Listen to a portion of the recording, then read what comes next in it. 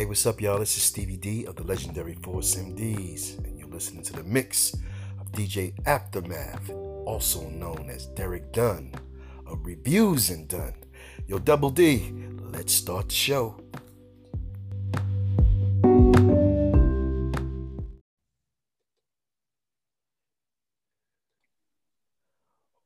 What up, world? Once again, it's Derek Dunn, Reviews and Dunn, back with another A1 interview. I am very excited to chop it up with the gentleman I have on the line tonight, a songwriter, artist in his own right. He's worked with Avant, he's worked with Kiki White, he's worked with the Isley Brothers. Just the list goes on and on. That's right, folks. I'm talking about the one, the uberly talented, the man himself, Mr. Steve Stone Huff. Welcome to the line, sir. How are you doing this evening? Hey, what's happening? Hey, what's happening there? Good, good, man. How are you? Bless. Huge fan. Man, your music, sir, has got me through some tough times in life, all the way from young man Okay. to adulthood. So I'm looking forward to chopping it up and just hearing about your process and you know all that. So let's go ahead and Yeah. get right into it. So I understand you grew up in Yes, Illinois. sir. So who were some of your early musical influences growing up in Illinois? Um, well, I grew up in a place called Evanston, Illinois, which is just north of Chicago, suburb. And I mean, my influences were primarily at the time gospel because I'm a church baby. Was always in church like Monday through Friday, uh, from from birth to my teenage years. So gospel, Winans, Andre Crouch, Commission, Shirley Caesars, Williams Brothers, uh, gospel was a big part. My dad was a blues guy, so all he listened to was the blues, BB King, um, the usual suspects. Bobby Blue Bland was one of his biggest fan. He was one of his biggest fans, so we heard a lot of the blues in the house, and then R&B. We came, I came from a pretty musical family, So Isley Brothers, Natalie Cole, Earth, Wind and Fire. I mean, everybody that's classic now. We were listening to all of it, so it was across the board. Cool. Yeah, you talked about being in church 5 days a week. I never had to go that much, but growing up, mom did make me participate in the choir and participate in the Hmm. usher board, and I couldn't sing a lick. Nobody Yeah, could either. And I used to detest yeah. having to stay for a all them church programs and all that. And Oh yeah, afternoon program. You got to include those. That's like a whole nother day at 4 o'clock, and then evening service at 7 o'clock. So you know, we yeah, came up in the church. I told myself when I became a parent, I would never do that to my own kids, and I Yeah, haven't. yeah, yeah. I mean, ironically, I enjoyed church. I used to put my clothes out, the night before. So I was really, we really weren't forced, but we had a really cool church. My pastor was a multi instrumentalist, as well, and so our church wasn't just your regular church. Come from like Pentecostal Church of God in Christ. Bishop Carlos Moody was his name actually, and we had. I'm talking from like as a kid in the 70s to the 80s, we had full band, percussion, horn players, bass player, guitar player, organ, key, piano. We had synthesizers. I'm talking like every day of the week. So I grew up in that rich environment, and so I it really just affected my life in a major way, and that's all I ever wanted to do. But it started in church, like most people. Cool. So, in addition to being an amazing songwriter, you're also a musician. What was your Yes. regimen when teaching yourself how to play the bass? Um, I was 9, and my dad took me to like a Jewish synagogue. Like they would have auctions to raise money, or they would have pretty cool stuff, new stuff, you know, more things from more like the influent neighborhoods that were, around. And, you come in. And the one time I went with my dad, they were selling they held up a bass, like a jazz bass, cheap like version copy, and $50, and everybody in there was kind of pretty much old, elderly, and nobody bid it on it. So I told him I wanted it. I jumped up, and he bought me the bass for $50. So, I took it home, and pretty much bike riding, girls, running the streets, became kind of on the back burner. I just like played that bass every day, after school, all day, after church. And so I was always trying to learn. So it really, bass is the instrument that I probably play, other instruments, but bass is the thing that started off with me. And it was just pretty much, just as a kid, you can just go into a thing, and bass guitar was the thing for me. And it was just a relentless search of trying to understand how to go from one note to another note from all of this music that I heard in the house, that I heard at church, or heard on the radio, heard in the car, and I just pretty much just played every day, all day. I hung out, I ran around, I had fun, I did my thing, I chased girls, but nothing really was more important to me, than me playing my instruments. And over time, it began to make sense. And then there was one aha moment, and it just kind of sort of I understood how to get from a note to note to note to note. And then it didn't cease from there. I just continued playing. So, Cool. All right, yeah. so music historians know that Avant's debut single, Separated, originally came out back in 1998, and 2 years later, Hmm. just exploded on the charts when the debut "My Thoughts" dropped. So, how did you and Hmm. Avant end up linking up back in the late '90s? Yeah. Yeah. Avant, his manager, his name was Eric Payton, and he also was discovered managing R. Kelly. They had a really close relationship, and I went on the Mr. Biggs tour after I had played on a couple records and did a couple sessions with R. Kelly. And so, we went on tour for about a year, and I met him. Actually, I didn't really, really get to know him. I just always used to see him. He would be around particular different cities. And after the tour was over, I was on Michigan Avenue downtown doing some shopping or whatever, and he rolled past me in the car, blew the horn, and stopped. So it was after a year of just kind of seeing one and yo, what's up, man? Hey, hey, whatever. He pulls over, hops out his car, and is like, yo, man, you produce, right? I'm like, yeah, I play, produce. And he's like, I got this artist, man, from Cleveland, and his name is Avant. I would love for you to hear him, man. I want you to hear his music, you know, and just see, man, if you'd be interested in working with him. And it all happened on the street corner in the middle of the day. And he played me some stuff. He's like, the demos aren't that good. So, but you can kind of hear a voice beyond the demo. And he played a couple records, and they were like cool, but really bad. But I could hear his voice.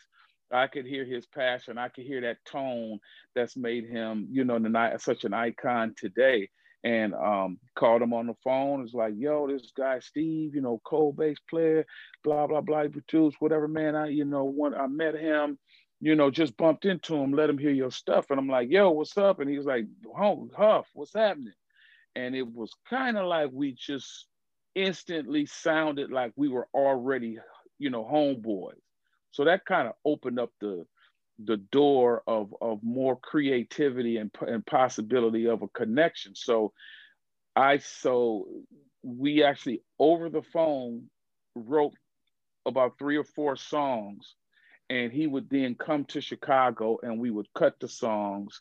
And that's how we met. We met from a manager, just on a street corner honk, a horn honk, and that's kind of how it started. And shout out to you guys, man. I mean, you guys have so many classic records. Yeah. All right, so Yes. if we're gonna talk about Avant, man, we got to ask how Miss Kiki Wyatt, the songstress, the amazing vocalist, came to your Uh-huh. attention. Yeah, I before I had went actually on tour with R. Kelly, I had actually went I had moved to Indianapolis where my attorney lived. I didn't move there actually, I got a place there. And I had a place there and in Chicago. And so I would go back and forth a couple. We built a studio in Indianapolis. Actually, Tony Gwynn from the San Diego Padres actually funded it, and so he made me an offer, move down there. So I had a place there, I had a place in Chicago, and my time in Indianapolis, which is where Kiki is from, there are a couple people that introduced her to me, and I met her on a dirt road. I mean, it was a real like dirt road in Indiana. And guy said, "Man, you have to hear her sing." And she sang, and when I heard her sing, just like everybody else, I was blown away. And but me being in the game, I hadn't heard anything like her, and I made a promise to her and her parents, that whatever it took for me to make a record, a demo, whatever it was, I was going to see to it that the world hears her. I remember I had that conversation, and I was happy that I was able to feel that promise that I made. So Kiki was already on the back burner, not really even on the back burner. She was in the mix when I started working with Avant, which I did his album in Chicago. And eventually I had her come up, and I thought about My First Love. We were thinking of a remake to do. And I thought, well, I have a girl. And he's like, well, who is she? And I talked about her. They talked, flew her in. Of course, he loved her. She sang the song, and the rest is history. So she kind of came in on a coattail of the My Thoughts album, and that's how we met. But I knew Kiki like about 2 years before I met Avant. And shout out to Kiki and Avant, still waiting on that duets album y'all keep promising us.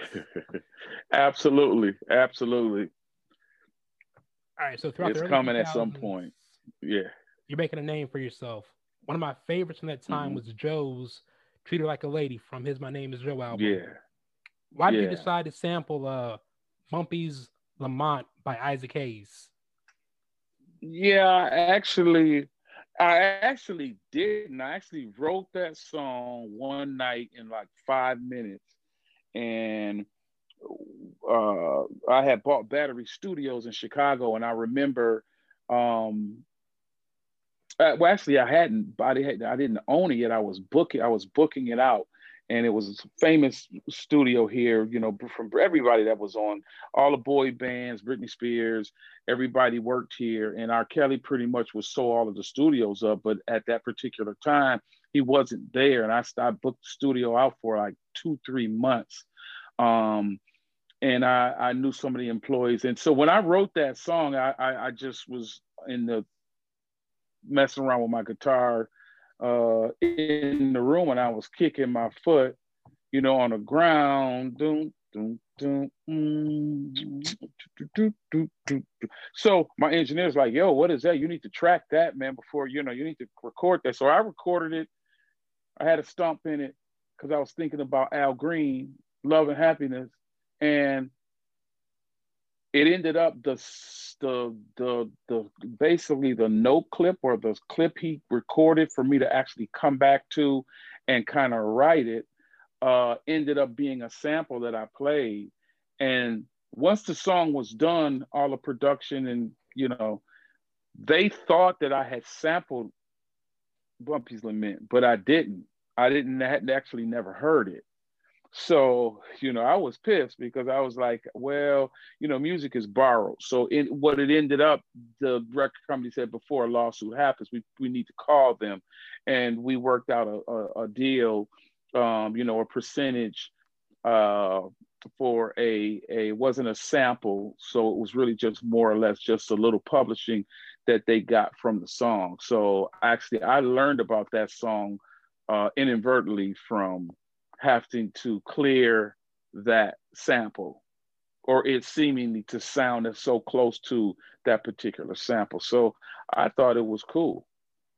Wow, But it originally, it originally just came out from kind of out of nowhere, and I just remember, tell me when was the last time you brought her roses home from work? I just remember I said that, and the song just wrote itself in like a good 15, 20 minutes. Dope. So yeah, man, Yes. 2000, you're just all over the place, and you also worked Yeah. with the legend himself, Mr. Keith Sweat, on his seventh album, Didn't See Me Coming. Yeah. How did that Yeah. collaboration come about?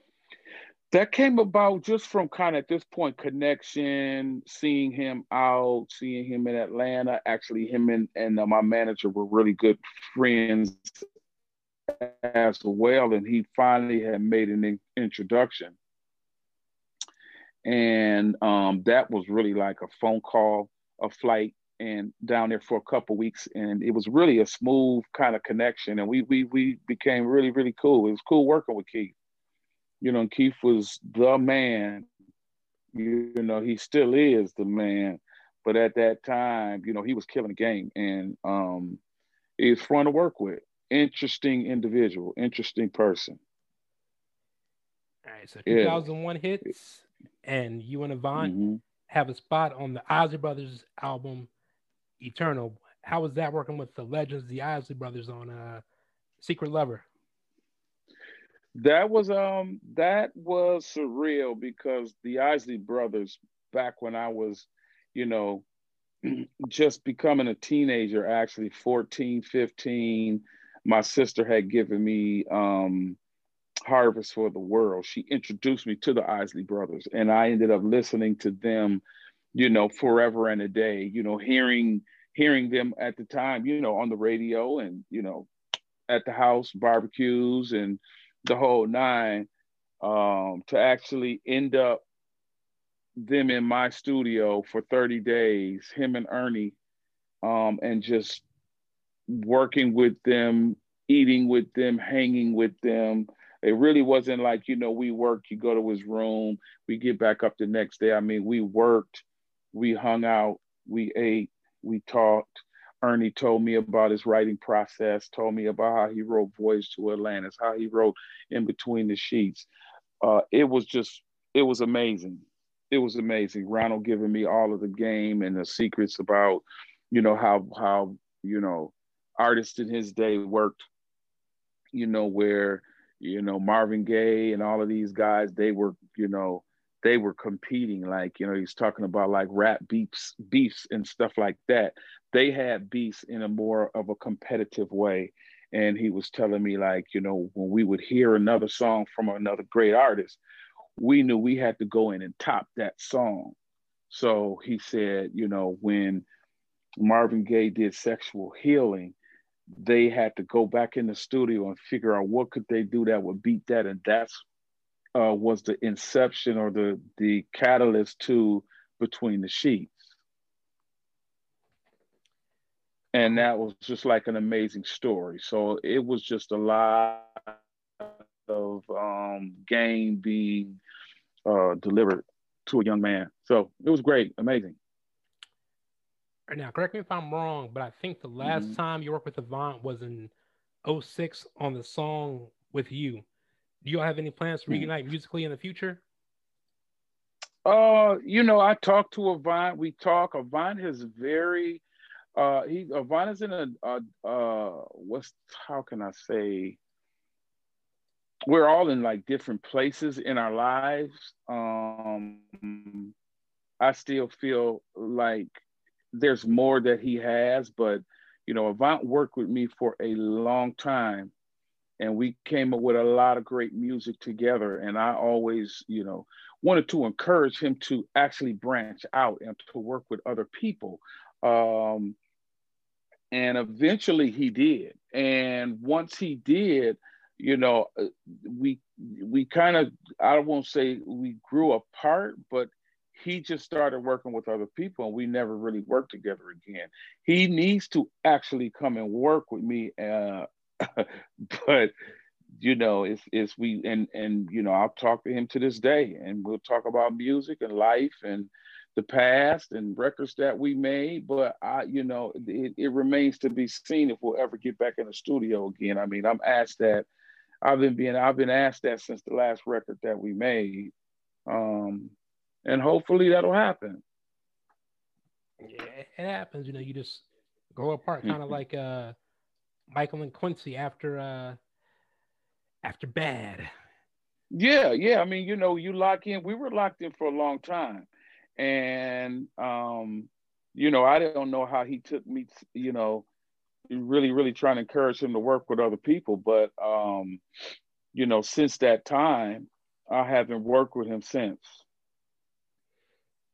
You know. Yeah. Well, all right. Well, before we get into your solo music, Hmm. you folks are surprised Steve has his own solo stuff out, but we're gonna get into all that.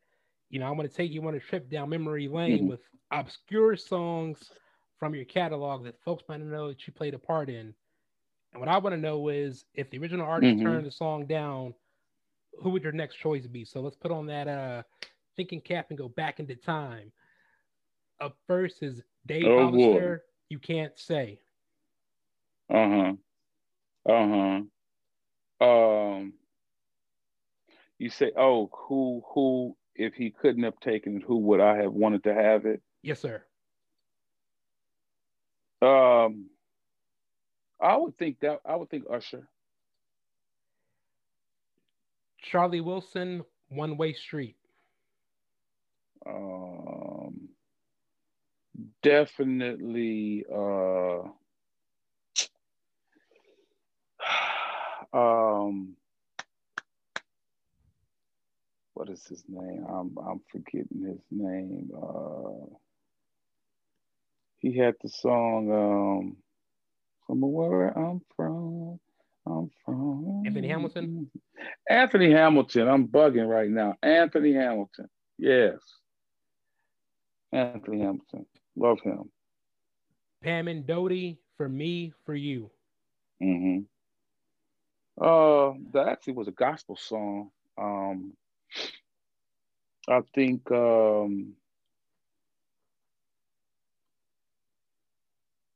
Hmm. I mean, Mary, Mary. Yeah. I've got songs with them too. You didn't have it on the list, but they're awesome too. Liberty City, Yeah. Florida, Loving on Your Body. Hmm. Um, Man, Liberty City, they were super dope. Uh, Probably Trey songs. Strings, All Eyes on Me. Hmm. Oh well, I mean, right now I would have loved for, or so you're saying back then or like now? Either or. Yeah, I would love for Cardi to hop on that. That was a great song. That was in the Blue Streak soundtrack. Martin Lawrence Blue Streak soundtrack. That was great track too. And last but not least, Old School, Best in You. Mm. Honestly, I can't remember that. I can't remember that song. Hmm. What's the group? So what is a New Edition? Because I'm a big New Edition fan. Hmm. So get back Yeah, with let's just say, yeah, let's say New Edition. Yeah. all right. So I loved your 2017 debut album. Hmm. I promise. I keep it on repeat. Now, Mm. so what was your recording process and your writing process for that one? It's funny, man. My daughter, my daughter grabbed my arm and she just insisted that I do an album. You know, why haven't you done an album on yourself? She's 14 now, so she was, 12, 11 or 12 at that time. And so what I pretty much did, man, is I just kind of did a social experiment and locked myself pretty much in my studio for about 6, 7 months. And I just recorded every day. I woke up, I next to a keyboard, next to my instruments, laid down next to my instruments, woke up next to my instruments, ate, showered, worked out, came back for a consistent 6 months. Worked with nobody else, did nothing else but work and write on that album. And I just pretty much wrote what I felt at the time and tried to also include, all of my music experiences, different artists, different errors, and that was the approach. But general other than that, it's just pretty much what came out of my spirit, I guess you would say, at that time. Um, so it was just literally like no breaks. I cut that record really fast, but I just pretty much locked myself in because I'd never done anything like that. I heard about people doing that, and that's what I came up with. Yeah. Hell of an album, sir. All Thank right, you, so sir. speaking of the I'm album, glad you enjoyed it. yeah, one of my favorites was Netflix and Chill. So what's Uh unlimited budget? huh. What's gonna be the video concept for that one? I still get requests to do a video for that song. You know, Netflix and Chill, the video concept for that song to me was going to be, or will probably be, if it happens, it will actually be probably me videotaping uh, a woman, my girl, who's ever Netflix and chilling, actually just dancing, having fun, being silly, being sensual, lingerie, you know, bathrobe, cool, chilling, but pretty much all of the attention being on her, even though the song is about how you actually set up a Netflix and chill scenario. That's one of my favorite songs on the album as well. Mine too. Also very Mm.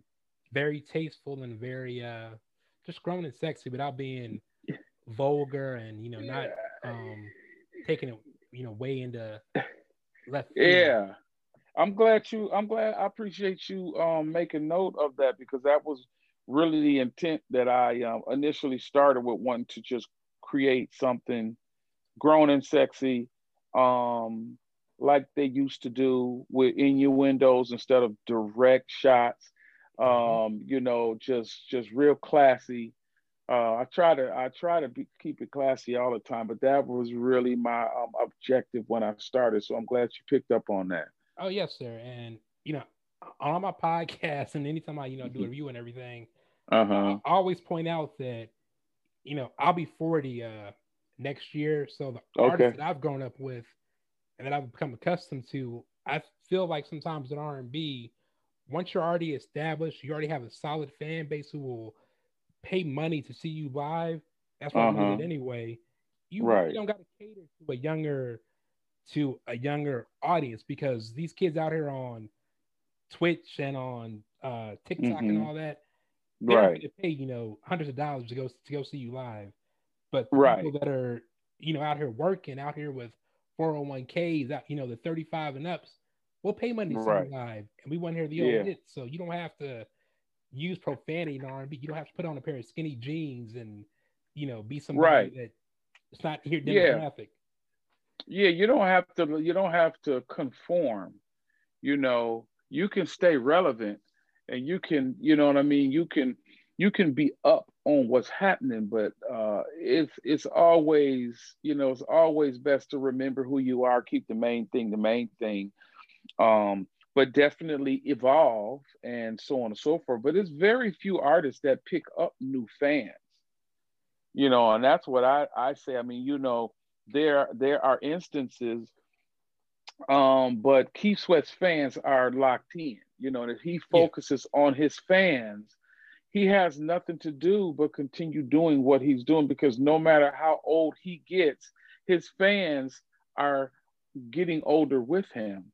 You know, and so it's the same thing for any artist, you know, old school or new school, is to just know who you are, stay in your lane, and stay true to your fans. And it's always cool to you know add some new equipment, some new sounds, some new trends to what you're doing, but not necessarily it overtaking what it was that established you, because your fans, you get no new Escape's not, going to gain 100 million new fans, but Escape has millions of fans, and they're still around. And if they went on tour, those fans will come out and see them. So, yeah, totally agree. but it sounds easy, but you get people out and they try to compete and try to, become something that they're not, and they always lose. Oh, oh yeah, and it's one of those things for me. Now that I'm older, I kind of like see that, and before the pandemic kind of hit, Hmm. I made it a habit of always, my mom and I would always have a mom and son date night, and her and I Hmm. would go see Oh, that's so many cool. older acts. I would take her to Hmm. see like the Whispers, take her to see the Manhattans, take her to see Right, whoever. Like, right, these cats haven't released anything new in years, but the music is right. timeless, and they're giving better shows than people half their age, and just killing it. Absolutely, absolutely. That's going on. They're smart. They know what's up. They know what's up. And I mean, that's what it's all about. Is just you know, there's nothing wrong with trying to you know try some new things, just as long as you keep the main thing. And that's makes the difference between those who continue and those who, if it wasn't COVID wasn't going on, Keith Sweat would be singing to a sold out, three sold out shows this weekend. And I mean sold out. Definitely. So, as Yeah. someone who grew up in the church, was it ever a struggle for Hmm. you working in R&B? No, no struggle. It was actually a, a perfect transition, because, like I said, a lot of people, parents, would, restrict them from listening to certain things or certain, we didn't really have restrictions. We pretty much were allowed to just, listen, try our ears at whatever it was that we wanted.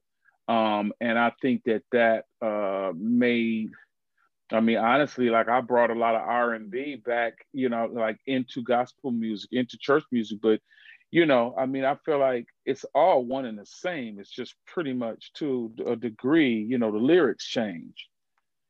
Um, but the foundation is somewhat similar. I mean, there's a difference, but yeah, I had no problem with the transition. I was always trying to push the needle anyway. So it was great going in R&B. Cool, cool. I will, before I Hmm. let you go, I got to hit you with some tough questions, Okay. some real hard ones. So up first is, what are 5 albums every aspiring R&B producer should hear to learn about Hmm. song structure? Hmm. Um, Definitely any Isley Brothers record. Um, I think I'm kind of flipping what you said, but like any Babyface production or record, which is hundreds of those. So you can just pick body Waiting to Exhale, I think is an album. that he produced. Um, I think, Mary J. Blige was the 411. Of course, R. Kelly. And I think, his first record. And then Jay-Z's first record, Reasonable Doubt. Cool. You flipped it on us. Yeah. I flipped it on you. Who's the one artist left for you to work with on your bucket list that you haven't collaborated with yet? Oh, Chris Brown. I really believe that needs to happen and probably will. All right, and this last one, Spike Lee approached you with an idea for a musical film centered on the Steve Huff catalog. What are three songs must be included in the film? Reach Your Mind, Don't Take Your Love Away, and Separated. Nice. All from the catalog of Avant. Yes, sir. Yes, sir. Those songs get played all over the world still to this day. Well, all right. Are you cooking up anything for 2021 musically? Another album? Another album. I got another 2 artists that are dropping like top of the year. Got a rap artist. His name is Soon Wealthy. And then another artist, his name is Westside. And they're real crucial. I'm in the midst of like production for them now. And yeah, it's gonna be dope. And then I'm gonna be getting back in the studio with Kiki as well. So 2021 is gonna be great. Pandemic is trying to shut a lot of stuff down, but I hopefully, before long we'll be coming around the mountain. God is still in control on the throne, Yes, he is. Yes, sir. All right, where can fans find you on social media? And is there anything you would like to add? I'm Steve Stone Huff on everything. So from Facebook, Instagram, Twitter, Snapchat, it's all Steve Stone Huff. And you can also go to Steve Stone Huff on Apple or any site and get my album and check it out and see if you like it. And I'm just excited about the future, excited about working on myself and, spreading love and being a blessing to everyone that I meet, man. And from there on, God is still in control. I love him and he's given me everything that I have. And I'm thankful. And I'm thankful for you for calling me and inviting me to be on your show. I really appreciate you. Thank you, sir. Well, all right, folks, you heard it from the man himself. Check his music out on all streaming platforms. Read your album credits. Like I said, Mr. Huff, his catalog is just crazy on everybody he works with. And as I always say, R&B is not dead. You just got to seek it out. And on that note, you guys know I like to end myself with a quote. I don't think about commercial concerns when I first come up with something. When I sit down at the piano, I try to come up with something that moves me. Lamont Dozier. Until the next time, done out. What the deuce? When did I start podcasting? Anywho, today's episode of Reviews and Done is sponsored by the Pod Collection and Herbalism. Check them out on the gram.